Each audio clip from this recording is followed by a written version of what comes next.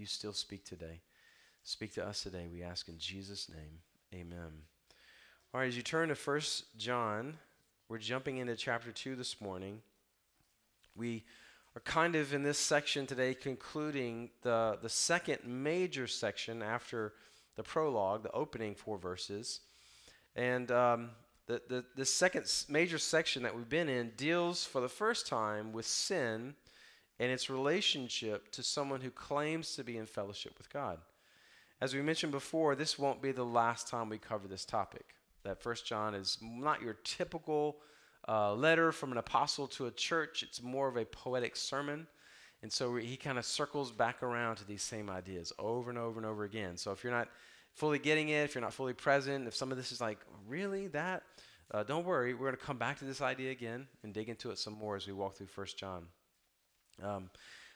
So far, we've seen him declaring that God has made himself known through the word of life, eternal life, that we know as Jesus. Jesus who could be seen, heard, and touched. And God has made Jesus known to John and all the apostles and to believers then and now to us so that we could be brought into this intimate fellowship with the Father, with the Son, with the Spirit, and experience this ultimate joy. And there have been those among them who have claimed to be a part of this fellowship, but as we saw previously, they've instead turned out to be liars. Their lifestyle of sin has proven that the confession of their lips was a false confession.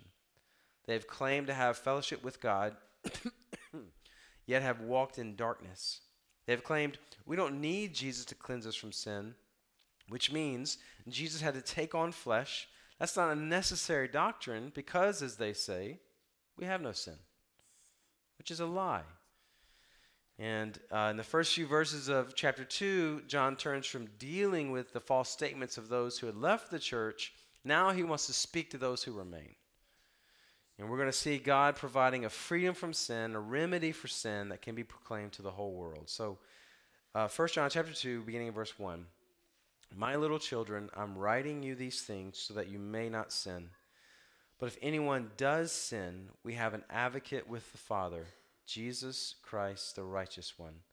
He himself is the atoning sacrifice for our sins, and not only for ours, but also for those of the whole world. John, very, very tender language, addresses the church as my little children, just like a father talking to their little kids. Very pastoral, very intimate, and he's giving them one of these purpose statements that we're going to see continually throughout this letter. I'm writing these things to you so, and in this case, he says, I'm writing these things to you so that you may not sin. Now, he just criticized these people who had left because they had said, we have no sin, and now he's giving them instruction so that they may not sin. So can you feel some of the tensions that these people were experiencing that we need to experience? On one hand, we have this reality that we don't have to sin. On the other hand, we are still sinful. And we experience that all the time. Some of the tensions we live with as Christians. The Bible is so good at presenting them because they really are helpful, because they help different kinds of people in ways that different kinds of people need help. And they can also help the same person when we're in different places in our walk with God. To the group that had left this church denying the physical incarnation of Jesus, they were trying to recruit others to join them. They had created this understanding of sin that allowed them to seriously say, like with a straight face, we have no sin. We don't need Jesus to be incarnate. We don't need him to live a perfect life and die on the cross in our place, because we don't have sins that need to be cleansed. And it's thought that this early form of Gnosticism believed that they were joined to Christ in some kind of mystical spiritual union so that the physical acts of the body, even if they were sinful, they had no bearing on the spiritual union they share with Christ. And so for them, the reality of the fact that we all still sin was what they needed to hear. And it could be the same for anyone today who denies the sinfulness of humanity, that denies original sin. So sinful that it requires the bloody physical sacrifice of the Son of God. Like at best, it's downplayed as the human condition. Well, no one's perfect, right? Not that I've offended God, I'm deserving God's wrath. No. Well, let's not get carried away. I'm broken, I'm flawed, but let's not take it to that extreme. Or I even have good reasons for the sins I commit, the ways that I've been sinned against, the wounds that I carry, the hurts that I've experienced. But a rebel or enemy of God, no, I'm not that sinful. That's too far. Like that's the best case scenario for someone today who would downplay our sin nature. Now, some would just outright deny sin nature. Like we're not born with a sin nature. We're not born as rebels against the God who made us. Like we learn harmful and unhealthy. Again, that's lessening, softening sin. We're harmful and unhealthy behaviors, not sin. We learn harmful and unhealthy behaviors that lead to more sorrow, that lead to more sadness, that lead to more brokenness. But if we could theoretically create an environment where these harmful behaviors weren't learned and passed along, then theoretically we could evolve as humans beyond these hurtful communities that we've created. You see, the problem is not in us, the problem is outside of us, right? And denying original sin doesn't lead to a better world, but it leads to a world of more sin. Because those who deny original sin get put in power and start making decisions, and guess what happens? More sin, because the problem is inside of us. And we who call ourselves Christians, we add to the problem, because even if we can get our theology right, we can get really self-righteous and elevate ourselves and our rules and our way of life and look down on those not like us and judge those not like us, because they're not like us. And look how great we are. People should just be more like us. And every church, every denomination has a list of rules to follow that make them great. How you dress, or what you eat, or what you wear, or what movies you like, or what kind of coffee you like, or whatever. But the basic essence is we figured it out. Here's our list of rules. Follow our list, and you can be like us and be okay, not like those people. Or sometimes we lessen sin by saying things like, well, God hates the sin, but loves the sinner, as though there's no connection between the sinner and their sin. Or we say things like, sin is just the way God made me, and it can't be a sin because God made me this way.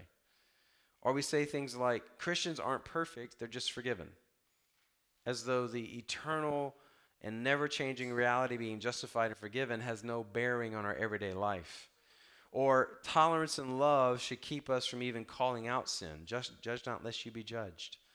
Now, there are snippets of truth to all of those things, but they can be overused and abused so that the problem of sin is downplayed and not dealt with. And we in the church, like we have PhDs in sin downplaying. Like we're really good at it. We can totally soften it, and we're not that bad. One woman confided in the hymn writer Charles Wesley. She said, I am a great sinner. I am a Christian, but sometimes I fail. Please pray for me. And Wesley looked at her and sternly said, yes, ma'am, I will pray for you, for truly you are a great sinner. She's like, taken aback. Like, why would you say that to me? It's like, what do you mean? I've never done anything that's very wrong. And that's what we do. Like, we say these words. Do we even know what we're saying? Do we even mean these things? Or worse, we can live a life of, we can justify sin by saying, well, we can't live a life of sinful perfection. We're also going to sin, so why even try to fight against sin? John Stott put it like this: it is possible to be either too lenient or too severe towards sin. Too great in lenience almost encourages sin in the Christian by stressing God's provision for the sinner. Almost what Paul dealt with in Romans 6. Does sin abound because grace is so abounding? No. An exaggerated severity, on the other hand, either denies the possibility of a Christian sinning or refuses him forgiveness and restoration if he falls. In both extreme positions are contradicted in this letter by John. I think it was Spurgeon who used the analogy of an acorn. I brought an acorn from my yard. I think this is a pin oak. I'm not sure. I've got a swamp oak and a pin oak. I think this is the smaller one, pin oak. Spurgeon said that in an acorn, one single acorn, you have an ocean of wood. And some of you can already see this. You plant one acorn in a place of fertile soil and you water it and there's sunlight and up grows a tree. That's some wood. But on that tree is 1,000, or in my yard, 10 trillion more acorns. And you plant all of those acorns and up grow more trees, and they all have more acorns. And exponential growth, you can see where this goes. Just in one acorn is everything necessary, put in the right circumstances that you can have an ocean of wood just from one acorn. And Spurgeon says, sin is like an acorn of evil inside of us. Like we look at all the evil that's out in the world and we think, how can people act like that? How can people do that? How can people get that wicked and that evil? And all of that is inside of our hearts. The potential to be that is in every single one of us. It's all there. Apart from the grace of God that would put us in the the wrong circumstance with the wrong influences that would allow all of that to flourish. Like we have to see sin as potentially that bad in every single one of us. Both Scripture and experience teach us that man is both majestic and monstrous. We indeed are majestic, for among all creation we alone have a capacity for rational thought, moral choice, artistic creativity, covenantal relationships, and humble worship of the divine. But we're also monstrous. Jesus says in Mark 7, what comes out of a person is what defiles him. For from within, out of a person's heart, come evil thoughts, sexual immoralities, thefts, murders, adulteries, greed, evil actions, deceit, self-indulgence, envy, slander, pride, and foolishness. All of these evil things come from within and defile a person. The worst sins, the sins you think you can never commit, the sins that we judge others for, the potential for those sins are inside of every single one of us. And if they haven't shown up yet, it's only by God's grace. His common grace that keeps sin at bay, that keeps the world from being its worst version of itself, or his saving grace that has and is transforming us. And that's the second emphasis the Bible makes that we need to take hold of. Yes, we are more sinful than we could ever imagine. But yes, secondly, sin can be overcome. Tim Keller says the Bible makes us the most pessimistic people and the most optimistic people on earth. Like we're pessimistic. There's no amount or degree of evil or sin or suffering that surprises us. And we should never be shocked at what we see. Of course that can happen. Of course that can happen. Of course people could do that. That's what sin does. Destroy, divide, decay, destruction. We know the greatest problem in our world is sin. And it infects and affects everything. Nothing is untouched. Yet, we also know sin doesn't ultimately win and doesn't have to win in our lives. And so John can say with all seriousness, I'm writing these things to you so that you may not sin. In Christ, we've been set free from the penalty and power of sin, so it is possible to resist temptation and say no to sin. That possibility does exist with every opportunity to sin. But the thing is, we're so sinful, we're never even fully aware of all those opportunities. We don't even know all the sins of omission, the good things that we should be doing that we don't do. We're not even aware of those things. That's how broken we are. So if we tend to downplay sin, you need to hear from this letter, it's real, it's bad, it's inside of you. But if you tend to despair over sin, you tend to be crushed by your own failures and lack of ability to say no to sin, then you need to hear sin has no lasting power over you. And John knew this because he immediately follows up after he says, I'm writing these things to you so that you may not sin. If we do sin, we have an advocate with the Father, Jesus Christ, the righteous one. He himself is the atoning sacrifice for our sin. So the problem is inside of us. The solution is outside of us. Interestingly, the world gets it the exact opposite, where the problem is outside of us and the solution is inside of us. You really are inherently a good person. You just need to fully discover who you are, and then you can kind of save yourself by becoming the truest version of who you are. And there's elements of truth to that in the sense that we become the truest version of who we are in Christ, not just in ourselves apart from Christ. So the Bible would say our sinful hearts are the problem. We have no solution inside of us. We need an alien invasion, someone coming from the outside to step in and help. And that someone, of course, is Jesus Christ, the righteous one, who is number one, our advocate, and number two, our sacrifice. Incredible, beautiful, high, lofty pictures of Jesus. If we want help with our sin problem, this is not only where we start, but this is where we stay. There's nothing and no one else that can solve our sin problem like Jesus. because nothing unknown else is who he is and has done what has done. And so any solution to our sins, any kind of plan, program, process that you want to work out that leaves out Jesus, you're just putting a Band-Aid on a cancer diagnosis. Jesus alone is our advocate. Jesus alone is our sacrifice. So first, he's our advocate. Literally, paraclete in the original language of the New Testament. It's a term used primarily by John in his gospel letter to refer to the Holy Spirit as the helper who is sent by the Father and the Son. And in this letter, John uses the same term to refer to Jesus. And it's a legal term, like a helper, a counselor, an advocate. You speak for someone in their place. Like maybe you've been in a situation where you needed help, and how grateful you were to get that help from that counselor, that helper. Like one of my girls got me a t-shirt for Father's Day. It says, "If all else fails, call Dad." And I love to be that for my family. You know, all dads love to be problem solvers. There's a problem, let me fix it, help you out. And it much more needed when they're younger.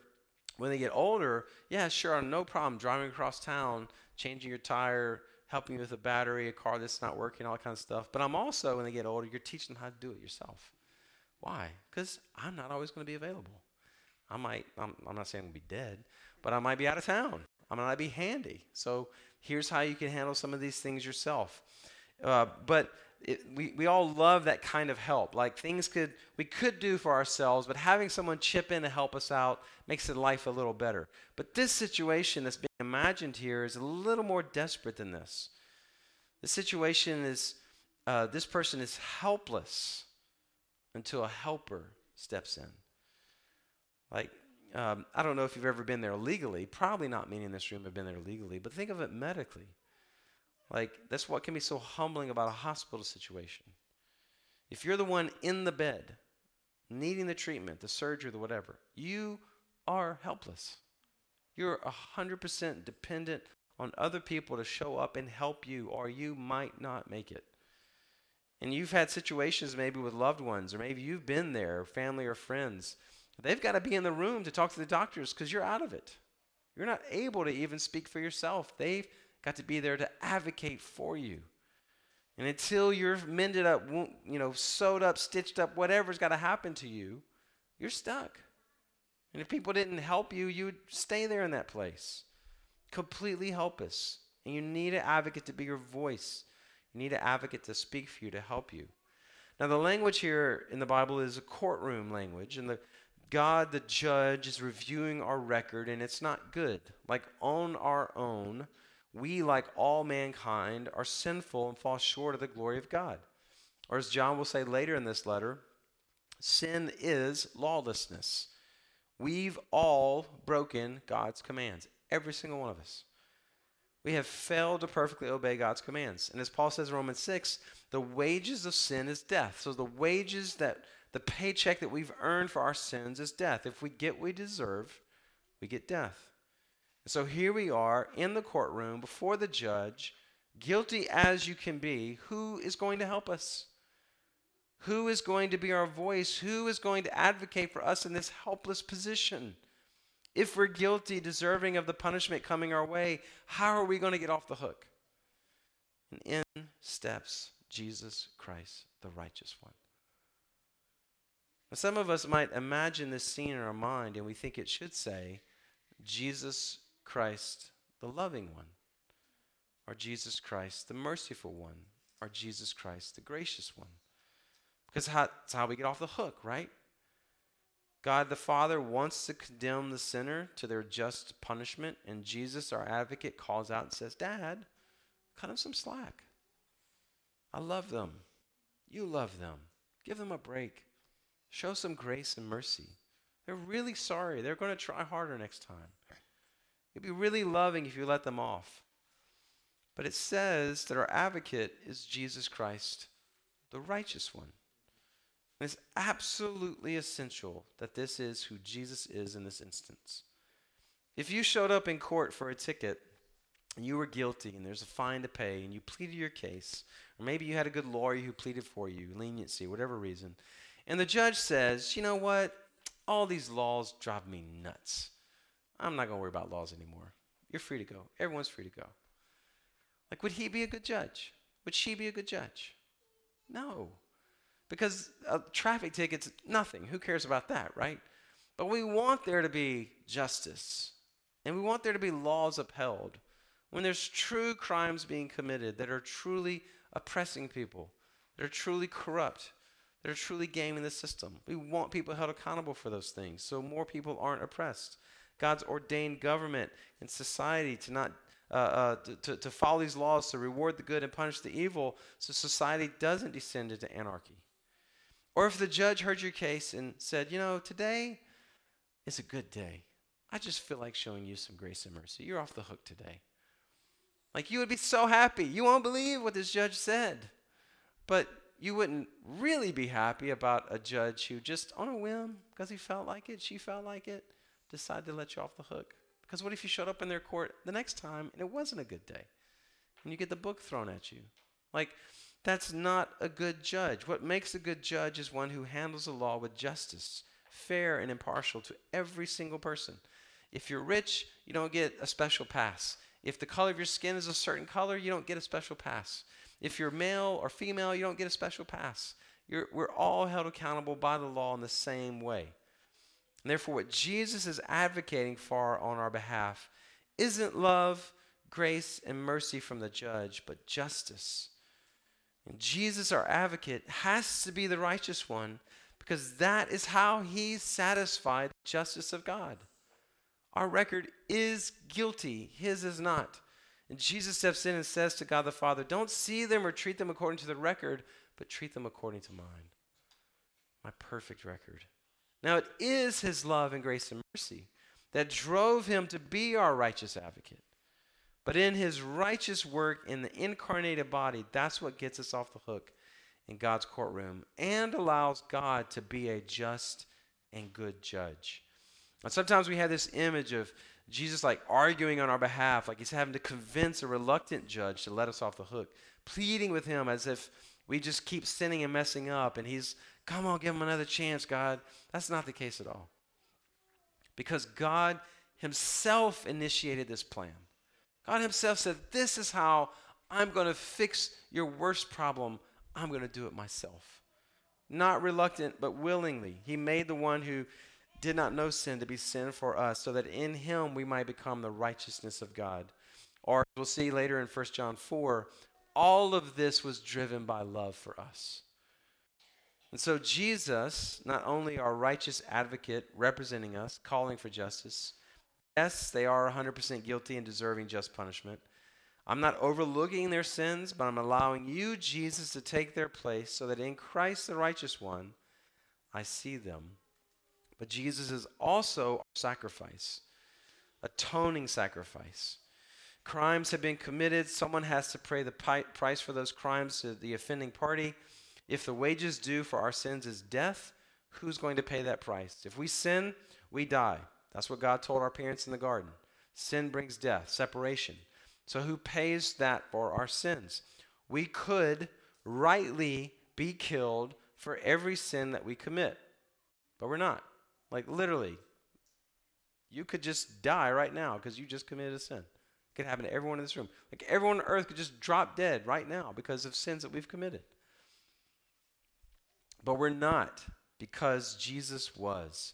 He is our atoning sacrifice. Propitiation is a word some of your translations use, and you'll see it also in 1 John 4.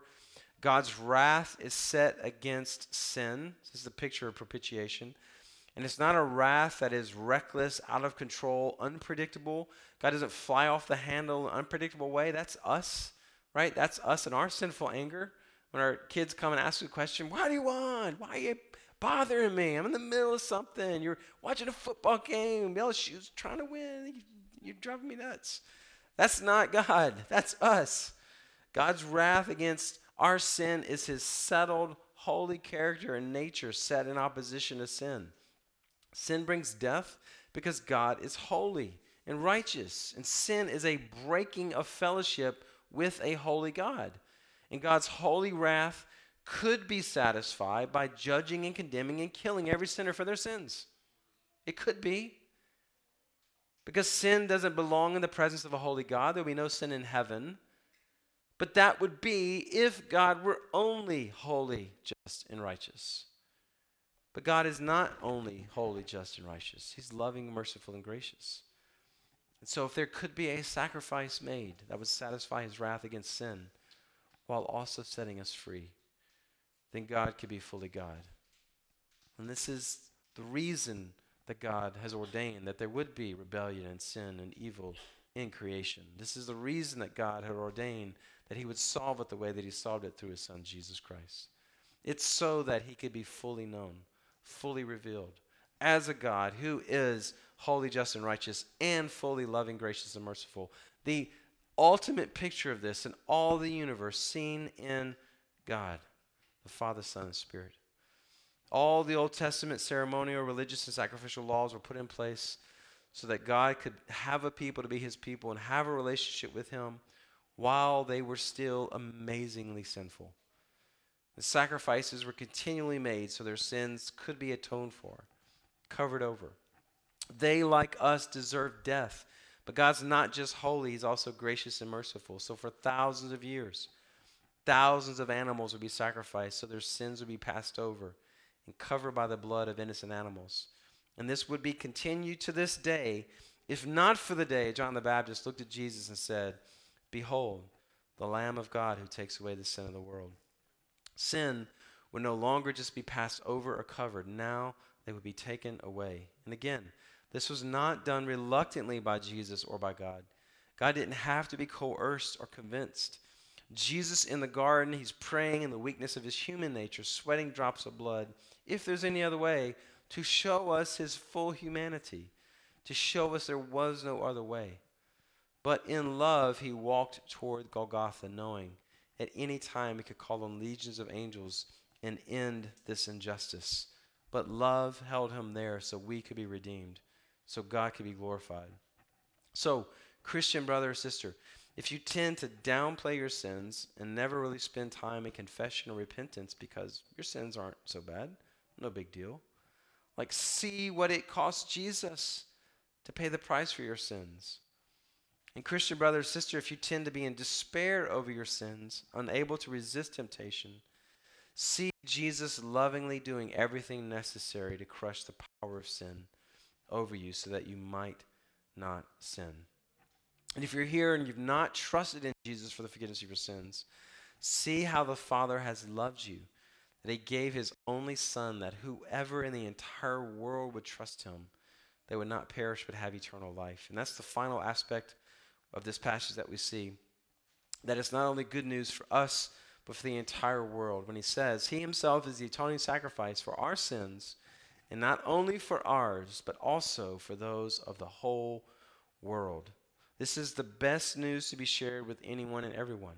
Now, this is not saying the entire world has Jesus' atoning sacrifice applied to them, because even within this one letter, John is making distinctions between those who walk in darkness and those who walk in light. This isn't a version of universalism. All people are atoned for and saved. This is saying the atoning sacrifice of Jesus is enough to save anyone in the world. Jesus is not like a pagan deity that they were familiar with regional powers back then. His sacrifice is sufficient to save anyone and everyone in the entire world who would hear and believe and trust in him. What the Agnobis need to hear is this good news of Jesus' atoning sacrifice for their sins, so they too could believe and be brought into the fellowship with the Father and the Son. What the Wanchis need to hear is the good news of Jesus as our righteous advocate and atoning sacrifice. What the Laz and the Zazas, the Tibetan Jones and the Baiman and the Bonin need to hear is Jesus is your advocate before the Father. Jesus is your atoning sacrifice. What the Turkish people in Germany need to hear is Jesus as the greatest solution for their greatest problem. What your kids, your spouses, your family, your friends, your parents need to hear is Jesus Christ is God's remedy for your greatest problem. What your neighbors and coworkers and classmates and everyone you see need to hear is Jesus And I know sometimes when we talk about sharing the gospel of Jesus, it makes some of us shrivel up or freak out, like, oh my gosh, what am I going to say? And what if they ask me questions? Will I be courageous and brave enough? And all good questions, and there are things like gospel fluency and saturate and threads of the gospel and radical that are all helpful in those things. Other books are helpful, other tools. But maybe we should also think about not just sharing the reality of Jesus, but show them the reality of Jesus in your own life. So as you're in a relationship with people that are far from God, you show them, as you're loving them, serving them, helping them, you're open and transparent about your own struggles with sin. So you're not self-righteous. I don't have struggle with sin. No, I struggle with sin. You're open and transparent about your own struggles with sin and how Jesus is helping you overcome your struggles with sin. How Jesus is helping you obey his commands and grow and mature as a follower of Jesus. How Jesus is helping you deal with the shame and the guilt and the despair and the sorrow that you feel over your own struggle with sin. Or how Jesus is helping you with your arrogance or your self-righteousness, of your lack of struggle with sin. Like, we can just share our own struggle with the people that we're in relationship with, modeling for them, showing them how Jesus changes us while asking the Spirit to open their eyes and help them see Jesus as their advocate and atoning sacrifice. I'm going to close by reading a traditional prayer from our Presbyterian prayer book. And I want to invite you to a time of quiet and listening for the Spirit to speak. And just, what is he saying? Like, is there conviction for you this morning because you tend to downplay sin? And he's inviting you into a time of confession, repentance. Like, run to him. He's lovingly, willingly holding his arms open. Come to me again. Maybe you need encouragement because you tend to live in despair over your sin. Like, again, run to Jesus for what you need. So let me pray, and then we'll have a time of quiet. Almighty God, you love us, but we have not loved you. You call, but we have not listened. We walk away from our neighbors in need, wrapped in our own concerns. We condone evil, prejudice, warfare, and greed. God of grace, help us to admit our sin, so that you come to us in mercy, we may repent, turn to you, and receive forgiveness through Jesus Christ, our Redeemer.